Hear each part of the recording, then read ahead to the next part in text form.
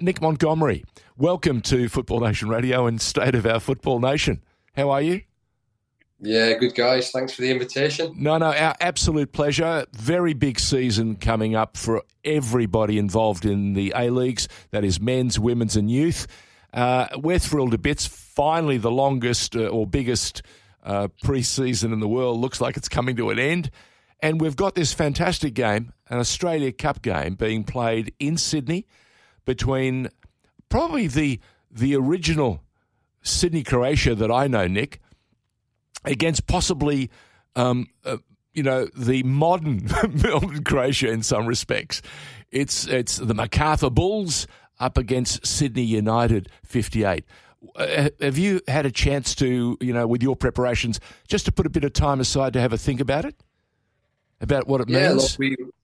Look, we got to the final of the FFA Cup last season. So, again, the timing of this Australia Cup was pre-season for the A-League. We played a game 2 weeks into our pre-season. So, yeah, the competition timing is a little bit strange. But, look, that's a massive positive for the NPL teams who are coming towards the end of their season. So, look, it's a cup final. I think it's exciting to have an NPL team there. Obviously, I followed the progress and, yeah, it's a final, and hopefully they get a good crowd at the CommBank Stadium and give the competition the respect it deserves. Speaking of respect, there is already 10,000 tickets sold, and we're suggesting as people get closer to the game, there will be some movement. But a question without notice for you. Does the Australia Cup offer you as a coach and as a manager of a club an opportunity to showcase or screen some talent that you maybe not have access to because it's happening around the country and you can't be everywhere at the same time? Yeah, look, I think we're a club that's a little bit unique and a bit different to most clubs. We have a scouting network where we constantly look at NPL players from all over the country, and most our first team at the minute have come through the academy. So look, they all played NPL, and it's a good league. So yeah, look, we're always looking. We had trials for NPL players that came in at the start of this season from the FFA Cup exploits. A couple of boys from Melbourne, and yeah, look, it does give you opportunity to look at players outside of the A-League and yeah, see if they've got the talent that you feel can push on to make it in the A-League, which is a massive step up. When you're looking, are you looking for the quality of the person, or are you looking for a combo of quality of person and what they bring to the table or what they can bring to your team? It's definitely a combination. Firstly, you see the player and obviously what happens on the pitch, but most importantly in the team environment is definitely the person. I'm massive on that. You can have a very talented player that in a team environment just doesn't work. So yeah, number one, the player is what attracts you. Depending on what player you like, opinions are varied across football. But my opinion is, I want to see good energy, like young players that look have that hunger and desire to go on a full-time professional football. And yeah, and then obviously if they're a good person, they've got the right attitude, then that combination is definitely something that that is going to help them get the opportunity to get there. But look, it is a massive step up from NPL to A-League. That's one thing that people seem to misunderstand. A cup game is a cup game. It's 11v11, and yeah, look, on any day, any team can win a game of football, and you see that all around the world. But when you step into the full-time environment, it's a different beast. And yeah, the athlete side of it is massive. If you're not an athlete these days, it's very, very hard to become a professional footballer. But obviously that takes time as well. So it depends if you're willing to invest time into players to get them to that level. And that's the hard thing when you have only a small amount of players that you can put in a squad in A-League rosters. Nick Montgomery is our special guest on State of Our Football Nation Radio. George Danikian and Lockie Flanagan in the studio in Melbourne. And via Zoom, we've got Nick on the other line giving us a sense of how the Central Coast Mariners are preparing for what promises to be an exciting season. You had a fabulous season, I thought, last year. At a critical juncture, you had some key injuries and a couple of things that didn't go quite the way you would have liked or deserved.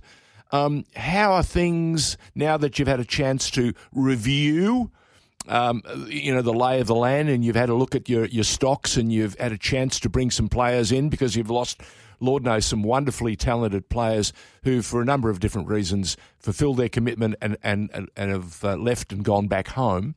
And I can remember in a recent documentary series I watched, I think it was All or Nothing. It was the original one with Spurs and Jose Mourinho. And one of the things and one of the statements that really caught my eye, and also the way he said it, he was talking as a head coach, he was talking as a head manager, and he said, putting a football team together, it's a bit like putting a puzzle, together. You've got all these wonderful disparate pieces, and somehow, with work and with encouragement, you've got to bring them to the fore, fit them in, and make them play as one. Is that about right? Yeah, for sure. I mean, like any team sport, it's never about the individual. And if it ever is about the individual, then you're in trouble. They're very trouble, and trouble if you don't, remove that piece that just doesn't fit in the jigsaw. So, look, it's always a difficult one. I think number one, you get a good squad together. You want competition for places, and then you have to manage that competition. But yeah, you have to have pieces of the jigsaw that fit in, and you have a playing style, and you have a game plan going into every game, and everybody has to follow that, because ultimately it's about winning the game of football, and it's never about anyone's individual what they want to do. So it's very complex, and then you have different characters in there that you have to deal with differently. Some need a kick up the bum, and some need an arm around the shoulder and a cuddle now and then. And it's about obviously knowing who needs what, but also everybody buying into the same things that you want. And when you do that, and you've got good team culture, good staff, good players that all buy into it, then I think you've got every chance of being successful.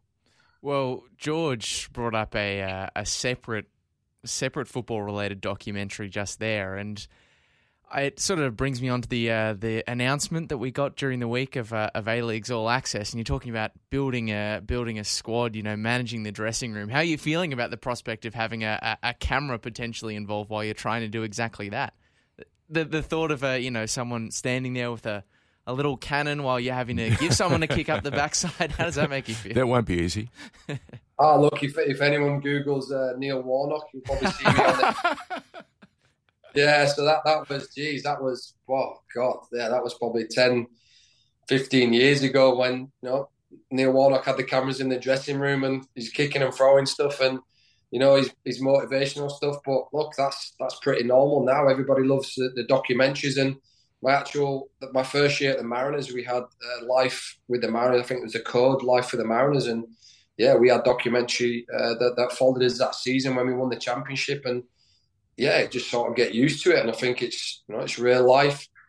How much real life on some of the documentaries is always questionable, but I think it's.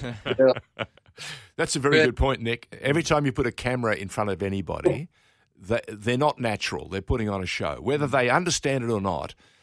You know full well if you get 5 people in front of you, say, "I'm going to take a shot of you now." Suddenly, their tummy goes in, their shoulders stand out, and they put on their best possible smile. That's not real. Yeah, well, I think, again, the best camera people are the ones that, they're like camouflage. You don't see them, and then maybe I shouldn't have said that. Maybe I shouldn't have done this, but just putting it out there. You want it as real life as possible, and that's what the fans want to see. And again, that's that access that they don't normally have. So yeah, it's exciting. Unsurprisingly, once again, Neil Warnock, the trailblazer of an important. Oh, yeah. Does that mean we're going to see an homage? Are we going to see you on camera saying, "Hey guys, enjoy it, but enjoy it by being effing disciplined"? Will we get one of those from Nick Montgomery?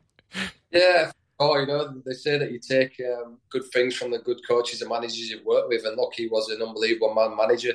A lot of people see stuff on there and he's crazy, but he was very, very smart, and you don't get 8 teams promoted in English leagues without being able to put a team together and be competitive. So yeah, look, again, I'm sure he likes to play it for the cameras. Nick Montgomery, your journey to head coach has been an intriguing one, and as you touched on there, I bet you've brought all the people, the managers and the coaches that you've had through your life from the very beginning. Where did the football journey start for you? Just take us back. Where did it start? So, yeah, obviously, I grew up in Leeds as a kid, following Leeds United, just obsessed with football, carrying a football everywhere. Came from a working class background, like a bit of a council estate, and there was two ways: you either get into football or get into crime. I chose football. My brother chose crime. Look, that was it. That was my way out, and I just loved football. And from there, was at Leeds United. Then I moved to Sheffield United when I left school because they guaranteed me a scholarship, and all I ever wanted to do was be a footballer. So to move out of my house at 16, away from home, and in a digs with a bunch of lads, and from there broke into the first team at 18 and spent 15 years playing at Sheffield United, and then found myself coming over to the Mariners at 31 years old, and really enjoying my time in the A-League as a player, and then transitioning into coaching in the academy, and from there, obviously, to the head coach of the club now. So that's a short version. There's a 4 or 5 hour version if you've got time for that. We'll save that for the doco. That sounds more like a series. A series. Yeah. Well, leaving home at 16, cracking into the senior fold at 18. Not only a good test, but I can't help but think it dovetails quite nicely with, a topic that's on a lot of people's lips at the moment, which is, of course, the transfer rumours. We're hearing about Garang Kuol potentially on the verge of this incredible move to Newcastle United, having only just turned 18, having only just featured for the Socceroos for the first time. How are you feeling about the rumour mill being in overdrive over one of your young talents? Look, it's always good when there's speculation and interest in your players, and I think it's January's the next window. So this is a bit of a unique one where, there is a lot of interest in. He's a young player. He hasn't started one game for the Mariners, but look, he's a kid. We signed him and his brother originally at Alou Kuol. We signed him from Shepperton and playing League 3, I think it was, in Melbourne. Nobody touched him. They all thought he was too raw. And within 12 months, I brought him, and we're talking about his brother here, Alou. We brought him in. He had no core strength. He couldn't control the ball properly, but he was a big athlete, massive potential, and we put a lot of effort in coaching him. He got in the first team. Stuttgart bought him, and the rest is history. And from that point, he told us he had a younger brother. We brought him in on trial. Myself and my assistant Sergio Raimundo saw this 16-year-old kid. No idea how to play football in terms of in a team, but could just glide past players, good finisher, very quick, and again had the assets to become a good footballer. So we brought him in and brought him to the Central Coast, and again, the story's been similar. 17, threw him into the first team last season, off the bench, massive impact, and he's just grown from there. And look, there's not many players that can come on in a game and make the impact he did. And the Barcelona game, myself and my assistant Sergio, who brought him in and coached him and mentored him, I knew he was going to come on and light the stadium up. Jesus. And for 30 minutes, he was electric. And after that game, everybody stood back and said, "Wow, this kid is special." And again, the season finished, and then it's been a lot of speculation. We're in pre-season, and then he makes his Socceroos debut for 17 the weekend and does the same thing. So, look, clubs around the world have contacted, some of the biggest clubs in the world have contacted the club, about him. But until he signs somewhere, then again, it's always speculation. But he's a good kid, he's grounded, and nobody buys the finished product. When players get bought by big clubs, they buy the potential. And at the end of the day, you look at potential. The kid's got massive, massive potential. What happens between now and when he matures in the next 3 or 4 years is ultimately down to him and the people around him to make sure that he stays grounded and that he stays humble and he keeps working hard. But there's no doubt the kid has massive potential, as everybody's seen. We got a flash of something extraordinary when the A-League, what they call it, the A-League rep side played Barcelona, the All-Stars side. He did a couple of things in there that you don't readily see for someone with so little experience. It's got to I think in many, many respects, yes, I understand that you think the kid's a good kid, but you guys must have done a tremendous job. And I suppose some of that experience that you went through at Sheffield, you understood what was required very early on to give him the key ingredients to start making a career for himself, because his effort against New Zealand in those 15 minutes I thought, was extraordinary. Extraordinary in that we've already seen young Marco Tilio. Before that, we saw Azani come in and dazzle us, and we all got excited. But this young man appears to have something more.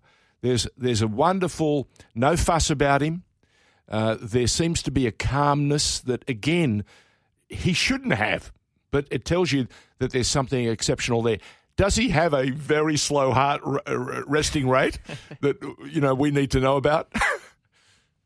No, look, I mean, the kid's electric. So I think one thing that does separate you as a player is if you've got electric pace and you can control the ball and you can score goals and you can take players on, then that puts you in a category of very few around the world. And he's definitely got that.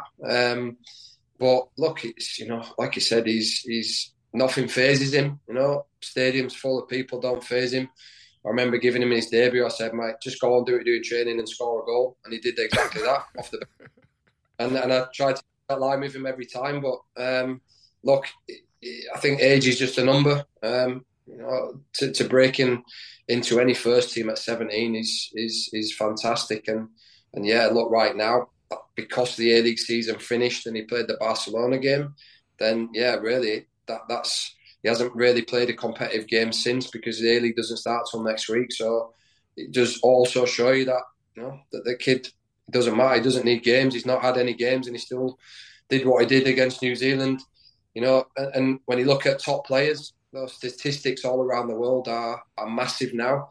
And you look at effectiveness in that 17 minutes. I think he created a goal.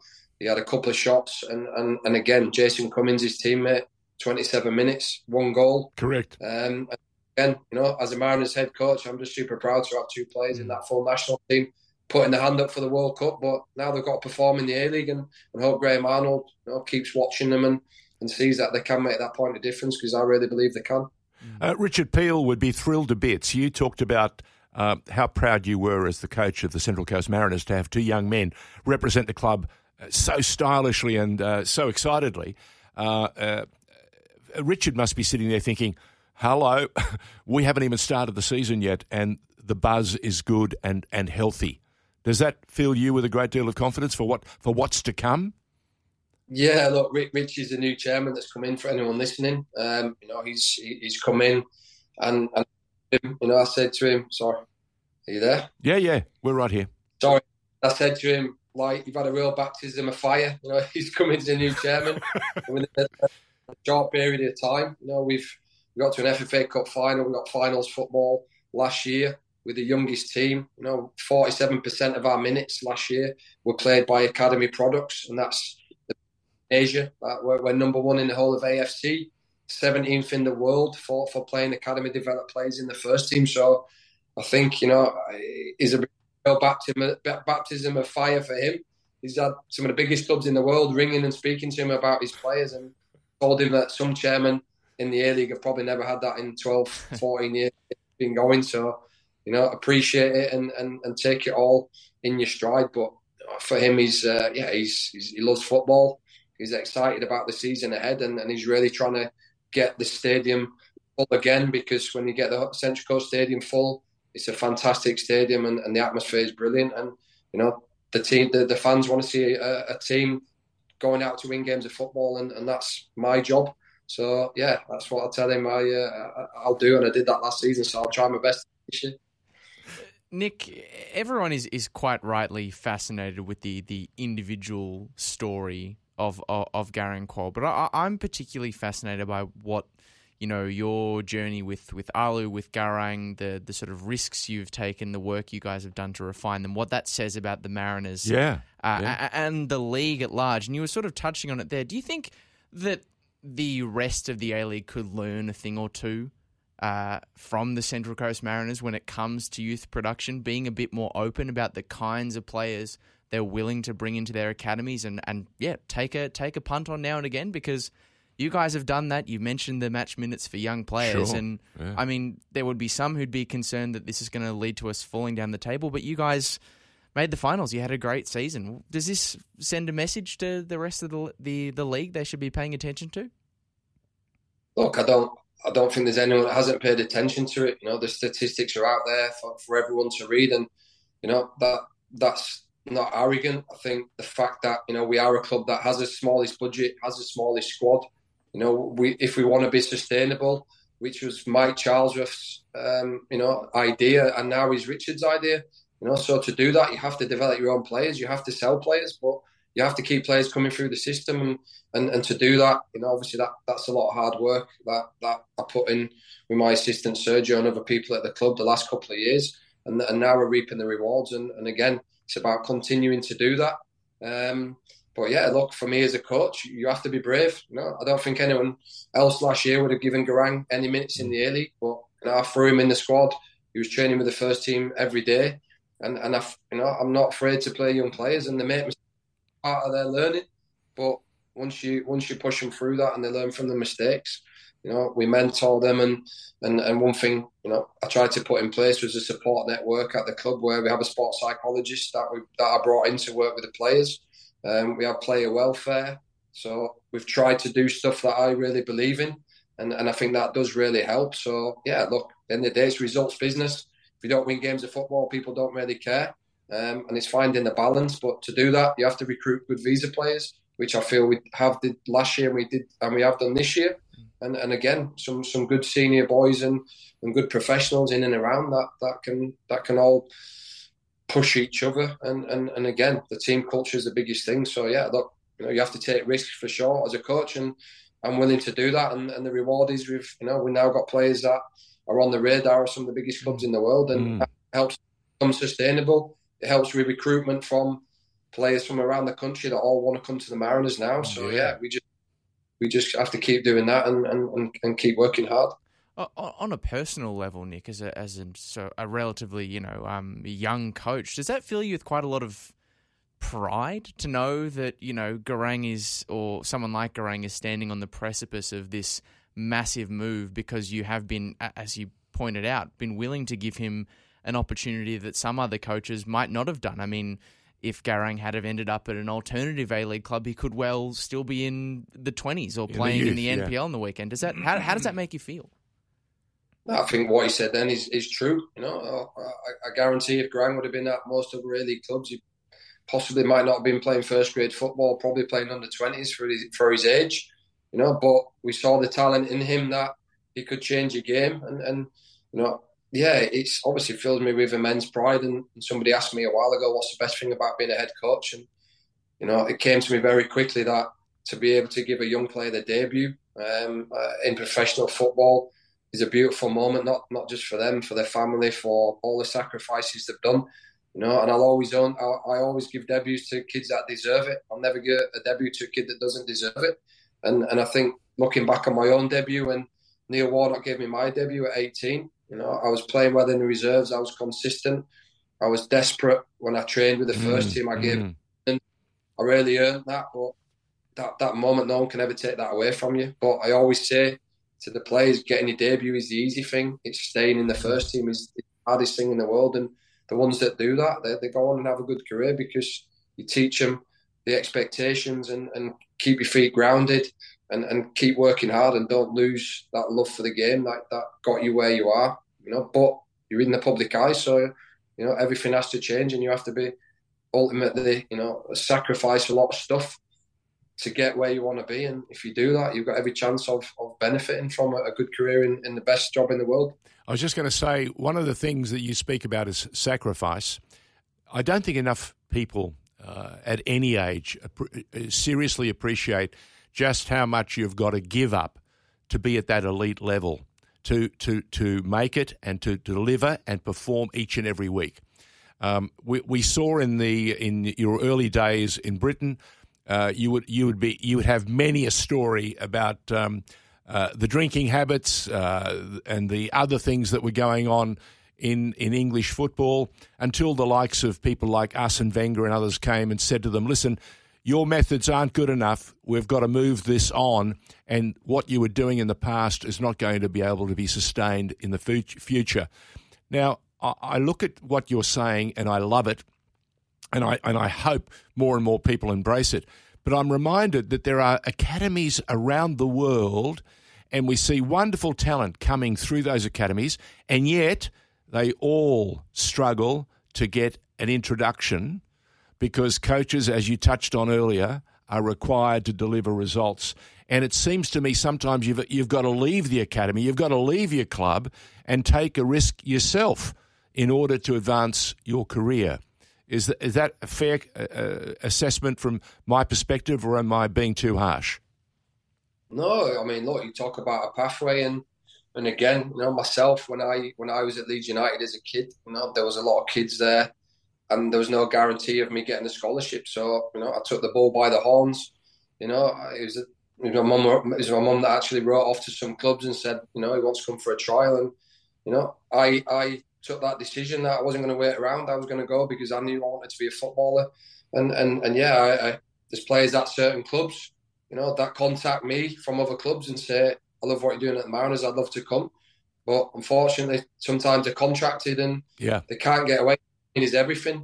If I'm looking for a centre-back, and right then I need a centre-back, but this player's contracted, then unfortunately that can't happen. And sometimes the moment disappears. But I always do believe if you are good enough and you work hard enough, you'll ultimately get where you deserve to be. But it's never easy. It's never easy. And yeah, I think that pathway is, you have to follow what you think's right. And again, the young players here, we tell them the pathway is here for you because you can see it. They can touch it. A lot of the young players train with the first team, but they have to deserve the right to do that. And that's performing in the first grade, in the under-20s. And if you do that, then I've got no problem bringing you in and training with the first team.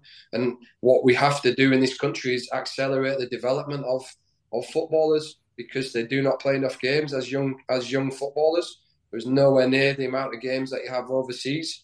So to get them up to speed, you have to accelerate the development as a footballer, as an athlete, and as a person, and that's the biggest thing we try to do here. And it's not easy to do. We need good people and experts in their field. And I've got an assistant coach, Sergio Raimundo, that is world class. He's worked at Benfica, who are one of the biggest development clubs in the world. And yeah, to have that sort of level of support as my assistant, as well as the S&C, the physios, and then people that really, are more intelligent than me. But yeah. Nick Montgomery's our guest on FNR's State of Our Football Nation, and he's been giving us a very wonderful idea of just what it takes to be a modern coach in this extraordinary game that we love so much, called the world game. It's soccer in Australia. It's football just about everywhere else. The question I have for you is, you've got a brand new season around the corner. You've lost some wonderful players. Can you give us a sense of some of the new faces that we're going to see and identify and enjoy this coming season that will be playing a special role for you this year? Yeah, look, you mentioned then players come and go. I never look back. We lost some players that went to Scotland. Again, Kai Rolls, outstanding player. Terrific. Been outstanding for Hearts. We lost Lewis Miller. Obviously, Mark Berighetti. We moved on a couple of players as well that, yeah, for whatever reason, some financial, some didn't fit the way I wanted to play. So I always see that as an opportunity to grow. And the players I brought in, I brought a centre-back in called Kelechi John. He's an under-23 Nigerian international, played in the top level Portugal the last couple of years, been there for 6-7 years, development countries in the world. I've also brought in Paul Ayongo, a Ghanaian striker that again was playing in Portugal, as well as Marco Tullio, Brazilian attacking player. He's just arrived last week, but he was at Sporting in Portugal. You're talking one of the biggest clubs in the world as well. But at a stage where he wants to get out and play. How's your Portuguese, Nick? Look, it's good. Look, I think people, when you look at the Portuguese league, the salaries in the Portuguese league, apart from the biggest two clubs, are not great, which is why it's one of the best development clubs in the league, and a lot of players go. So we've got good contacts in Portugal. I've got Benny Nicololo, the French winger. That is, for me, he was the best attacking winger in the A-League the last half of last season. And Maresh, the Brazilian boy, has done his ACL, so unfortunately he's out for this. I've replaced him with a centre-back called Brian Kaltak, who is a Vanuatu international. I think he's the first Vanuatu player that will be from Vanuatu to play in the A-League, and he's 29 years old. He was at Auckland in New Zealand. Massive raps on him for a long time, but no one took a punt on him. And look, he's a beautiful person, unbelievable athlete, and I think everyone's going to see him this season, and they're going to be shocked at how nobody else picked him up. Nick Montgomery, you're probably the perfect person to speak to regarding this topic. Lockie and I have spoken over the last couple of weeks about the exporting countries, the football exporting countries of the world that defy their size, that defy the common understanding of the quality of their leagues. The Portuguese right up there, the Croatians right up there, the Uruguayans right up there, and of course we mustn't ever forget the Scots, because they've sent so many. I mean, I keep talking about the long-lost Greek tribes, the Scots and the Irish, and people, make jokes. They don't get it. They were the original. The Greeks were the original Irish players and the Scottish players. I mean, we can have as much fun as we like, but the truth of the matter is there are great exporting countries. What makes them so special? What is about Portugal, Croatia, Scotland, and countries like that, Uruguay, that defy the numbers and produce some amazing professional players that travel around the world? Well, you can't forget Brazil in there as well. Oh, well, that's a given. Hey, before we go any further, is Brazil a lock for the World Cup in Qatar? Well, you look at their squad and just, wow, look at the players. And, good luck for the manager picking 11 players from through, but always been massively talented, and the amount of players exported from Brazil is scary, and the amount of transfers, you're talking billions of pounds worth of players. But look, you can't talk about Scotland without talking about Jason Cummings, and Jason, is a Scottish born, but his mum's Australian, so his mum was born in Australia. And I brought him in last January because I watched him play. I watched his footage, and I just thought, how is this boy not playing top level? Looked into his story, a great character, great lad, and everybody's seen the last couple of weeks with the Socceroos. But, playing in Scotland, there's two big clubs, Rangers and Celtic. He's played at one of them, at Rangers. Not easy, very, very difficult. Been at Notts Forest and found himself at Dundee, not playing, not happy, and just misunderstood. So, there's players out there, and I'm always honest when people ask, why did you come to the Mariners? And the reason why they come to the Mariners is because they're not perfect, they've made mistakes, and they're looking for a platform, to build and possibly go back onto the top leagues in the world. And that's what I really use when speaking to these players. Look, come to the Mariners. The proof is there. Look at the amount of players that have gone overseas. Look at Jason Cummings' story. Look at Garang's story. Look at, Kyrol's story. There's so many stories, a lot from the last 12 months. And players buy into that, they want to enjoy the football. And the A-League is a very, very good league. The standard of the A-League, I think, is massively underrated.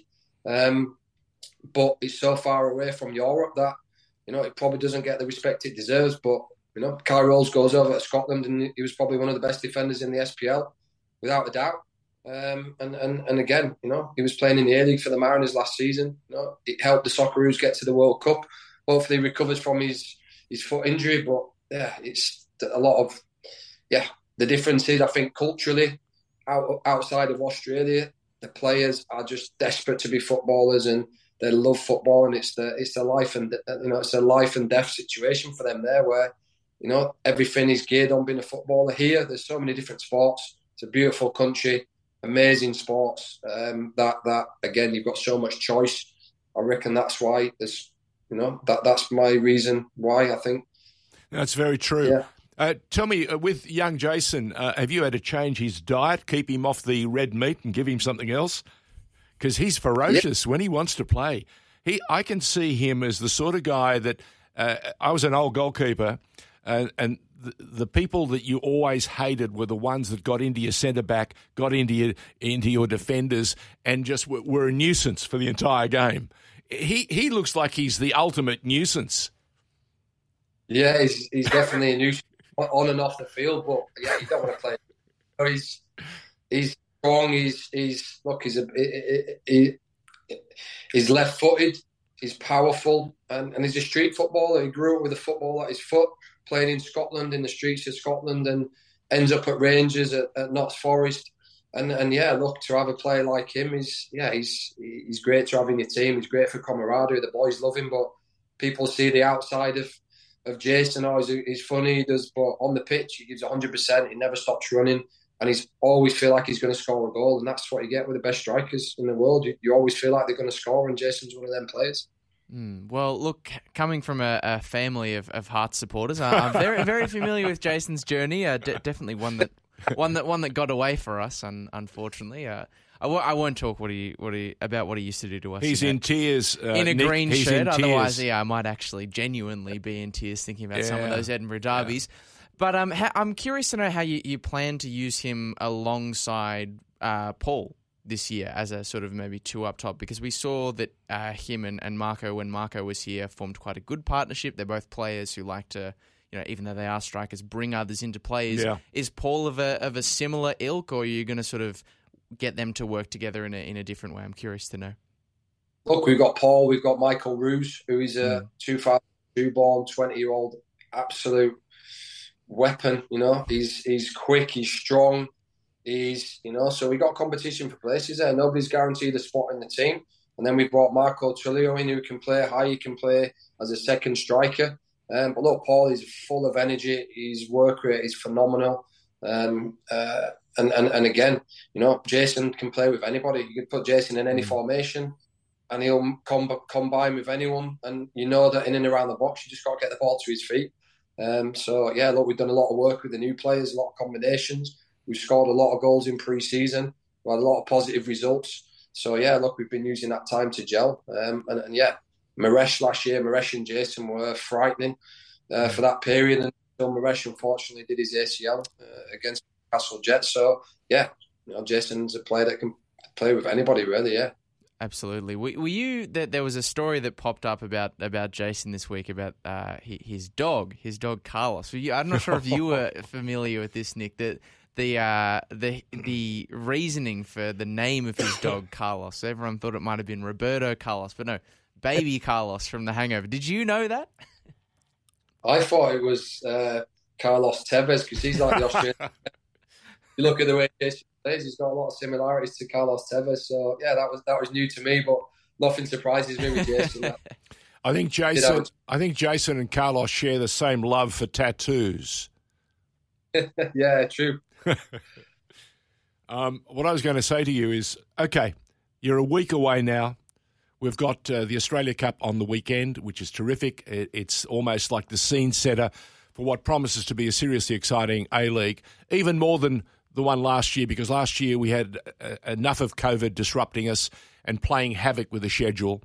And as you said, you lost some key players and had some injuries at critical times that stopped you from actually doing something quite extraordinary. I thought you had a magic season. What can we expect week one, Central Coast Mariners? Are you playing home or away? So we're home against the Newcastle Jets. We're hoping for it's a big local derby. And it's always that, that anticipation. You don't win the game in the first game of the season or the first third of the season, but you want to get off to a good start. It's a unique season where, 6 games in, there's a break for a World Cup. So I think it's important more than ever this year to try and get points on the board before that World Cup break, because, you don't know what's going to happen in that break. And you come back from that break and obviously the January transfer window is going to hit as well. So, look, people can expect the same Mariners as last year, a team that want to go out and win the game and full of energy and an aggressive style of play. So yeah, hopefully we can get a result against the Jets first game. You just reminded me of something else. During the World Cup lock or the pause for the World Cup, how do you keep everyone? Say you start as you would love to, like a house on fire. How do you maintain that momentum? Yeah, and that's the key magic thing, question. You know? Hopefully, Jason and Garang both go to the World Cup. So, you know. So you're all following them on the big screen. Yeah, we'll be following them. But look, I think we try and keep some games going for boys that obviously are not in international duty, and just try and tick over so that you don't, you know, lose a lot of fitness. But yeah, momentum's massive in football. Might be good for some, not good for others. But yeah, we just got to try and manage that, and that's where, you know, the sports science and the training comes in, where, you know, we try not to miss a beat so that when we start back, we hit the ground running again. So yeah, I think we'll concentrate on the first 6 games first and see where that takes us. And you've got a couple of new kits now that you're going to roll out with the opening games. Are you happy with the kit? Yeah, I think the kit's really nice, you know. To be honest, I saw the kit last year and I liked it. I think this year's is just as nice. But yeah, as long as the boys are comfortable in it, that's the main thing. It was a fifth place finish last season, and you were able to get this squad to do something that the Mariners often do, which has surprised quite a few people along the way. What's the ambition for this season in terms of, you know, position on the ladder, where you guys want to end up? Are you hoping of maybe cracking that top 4, top 3 potentially? Look, make no secret of it. You know, I want to win the league. You know, so does every coach in the league. Nobody starts the league going, "Oh, you know, I want to win the league. I want to get in the top 6. I want to get in the finals." And I think everybody wrote us off start of last season. You know, everybody wrote us off. You know, it was actually funny. We got Luke Wiltshire working with us at the minute with the NPL underneath myself, and he wrote us off. So we had a laugh about that. But look, everybody writes us off because they know we've got the smallest budget, you know, the smallest squad. But yeah, look, you'd be brave to write us off this year because I think recruitment's been good, and you know, we've still got the players that were young last year. They're a year more experienced, and like you said, we got nothing to lose because everybody writes us off for them reasons. So I think last year we had that spell where there were some ridiculous decisions by referees, which yeah. When you look back on the season and go, well, we should have got a point there, we should have got 3 points there. We could have easily been fighting for the top position. We had a tough spell where we had conceded some late goals in games for 4 or 5 games in a row. If you add them points together and we didn't concede the equalisers and didn't concede the goal to lose a game, that would have probably put us, you know, up there with the top points in the league. And into the final game of the season, if Adelaide would have lost at home, would have had a home final, and again that's always powerful. But really proud of what we did last year. Want to be better this year, and you know, I think the boys that we've got in the squad they believe that we can challenge everybody. So again, there's no giving in football. You know, there's no promises and a magic wand. You have to get results, and it's about getting 3 points. And if we can do that continually throughout the season, and you know, I think we'll be where I feel we can be, and that's challenging everybody. I'm getting very excited about the possibilities of seeing some cameras in the dressing rooms. We give you Nick might be one of the first recipients. I mean, there are a few better places to go than an F3 derby potentially. Correct. Our first game is the F3 derby. Have you got the squad? Do they know they're playing, or will you name the squad, the final squad, next week? Yeah, of course. You know, you leave it till the last minute. You know, and that's the hardest thing for me when you've got a good squad. It's the hardest thing is picking 11 players. Yeah. You know, and that's, you know, I'll pick the 11 players that I feel is going to go out and win the game, plus the subs. And there's always players disappointed, but yeah, I'll leave it till we got West Sydney Wanderers this weekend, last trial game. And then, yeah, we'll go into that final week of preparation and I'll pick the strongest team that I feel is going to give us the best chance of winning the game, and I'll do that every week. Nick, we've done so much resetting in Australia. We now are playing on the international schedule with the rest of the world, which is exciting. Do we also have 5 substitutes as they have in the EPL? No, I think we're still 7 this year, so I think we're still only 6 can come on, but I think it's 7, but one of them's got to be a goalkeeper, so I think that's good. Okay. development league where you have a lot of young players, and to miss out on being on the bench is it's hard, and it gives us a better chance to expose more young players that ultimately in future will help the national team.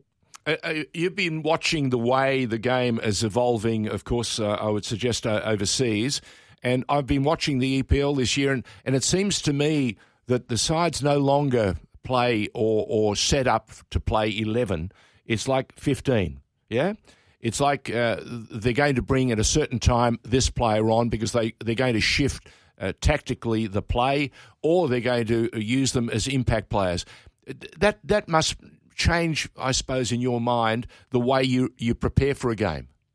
You have a few cards in your pack. You know how you're going to set up. You're not sure how the other side is going to respond, but you have, as you say, your henchman on the sideline good to go when you think you can make the most impact. So is the game evolving for you too as a coach who each and every year is learning more and more? Yeah, 100%. Like you said then, athletically, it's actually frightening when you see the top athletes, especially in the Premier League. When you look at their running statistics, it's amazing. And again, you have to look at that, and you have to, anticipate what may happen in the game. And when you pick your subs, you need to make sure you got cover in different positions. And look, there's no right or wrong. I think, you might end up putting someone out of position, but if you're a team that wants to attack, then you need attackers on the bench, because if you're going to be a high pressing team, you need players that can run, have got good energy. But when they burn out, you need to replace them. Otherwise, you have to change your tactics. So it's a very complex game, and that's why it's the best game in the world, and that's why it has the exposure it does, because there is no given. You can have the best stats in the world, have the ball for 90 minutes, but lose the game 1-0, and that. That's the beauty of it, because one moment in the game, the opposition can have a little bit of quality in the final third and you don't defend properly. You pick the ball out of your net, and it doesn't matter what you've done, how much of the ball that you've had possession. And again, always goes on the way the teams play. Some teams sit off and let you have the ball. Other teams, they want to pressure, and again, their subs and their squad will probably reflect the way that they play. Well, there you go. On the subject of top pros, of athletes, I mean, I just realised we've made it nearly through this whole discussion, and we haven't mentioned one of the most important season pros that you've brought in this season, which is Danny Vukovic. You had such big the man's back. I know. You had such big boots to fill, obviously, with Mark Birighitti, one of the best goalkeepers in this competition, getting that deserved move to Scotland. Just and quality. You've filled him in very nicely with getting Danny in the door. Yeah, like I said, I don't. When the move came for Mark and Mark wanted to leave, at the end of the day, that's normal in football. Sometimes it doesn't happen for the right reasons. I think Mark's realised that since he's gone to Dundee, he's had a real tough time. Oh yeah. But again, the grass isn't always greener. But when it happens, I spoke to Vuka.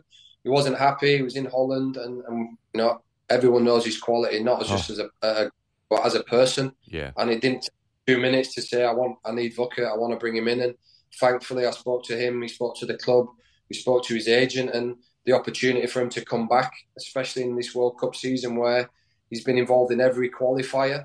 And I hope he gets chosen to go to the World Cup, because he deserves it as much as anybody. And for him to come back and be able to play in the A-League in front of Graham Arnold and have that game time he needed, it just worked perfectly. And the moment he walked through the door, he's a real leader. He brings a presence that we lacked last year with Matty Simon's injury, missing all last season. And he's a great person to have around the club, and he's got high standards and just fantastic. He's a great pro, Nick, and he's also a fabulous anchor. In the goals, but he also sees so much. I think we've discussed this before. There are only two people in any contest that see the entire game, unfold or roll out in front of them, and that's both the goalkeepers. They see all the action, don't they? Everyone else sees it from their own perspective, but the two goalkeepers on either side get to see the whole game played out in front of them. And to have someone of that experience, that quality, that anchor, who has proven himself time and time again, We wish Vuka. He's also a fabulous family man. Huh? Is his family all healthy at the moment? They had a terrible time early on, but we heard there was some good news. Is he back, and is the whole family with him? Yeah, he's back. The whole family's with him. He's got 2 beautiful kids and a wife that are happy to be back here now, and he's moving up to the Central Coast. So yeah, look, he's at a stage in his life where he's gone full circle. He's back at the club he started at. He's had an unbelievable journey which he can share. He's got his own story, and yeah, he's just a great person. And just his professionalism. He's a top pro. I actually have to tell him slow down a little bit sometimes because he's a bad man. And I just say, listen, I've been there. Pull the handbrake up a bit. Go on now, get on the bike, have a rest. Let's throw the young kids a goal, and the boys can smash balls at them. You think you've had enough balls smashed at you? So, fantastic signing for the club in general. Yeah, I mean, putting aside his actual qualities as a player, which are clubman, immense for a squad that does skew so young, as you said, for a club that wants to be, in many respects, the export club of the A-League, to sell on these young talents, give them their sort of dream opportunities. Yeah. If you were picking a player to who's be better? Who's the experienced head we can bring in, who's had that European experience, can give those young players their advice, you'd pick Danny Vukovic. Yeah, fantastic. Yeah. Nick, sure.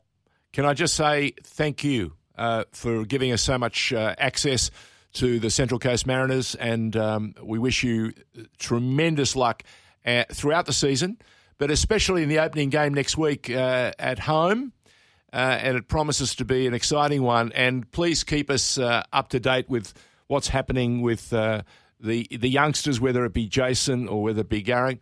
And the other thing, too, we wish you a season free of big injuries that, have blighted your performances in the past. You guys deserve a clear run, and it'd be seriously interesting to see how you do.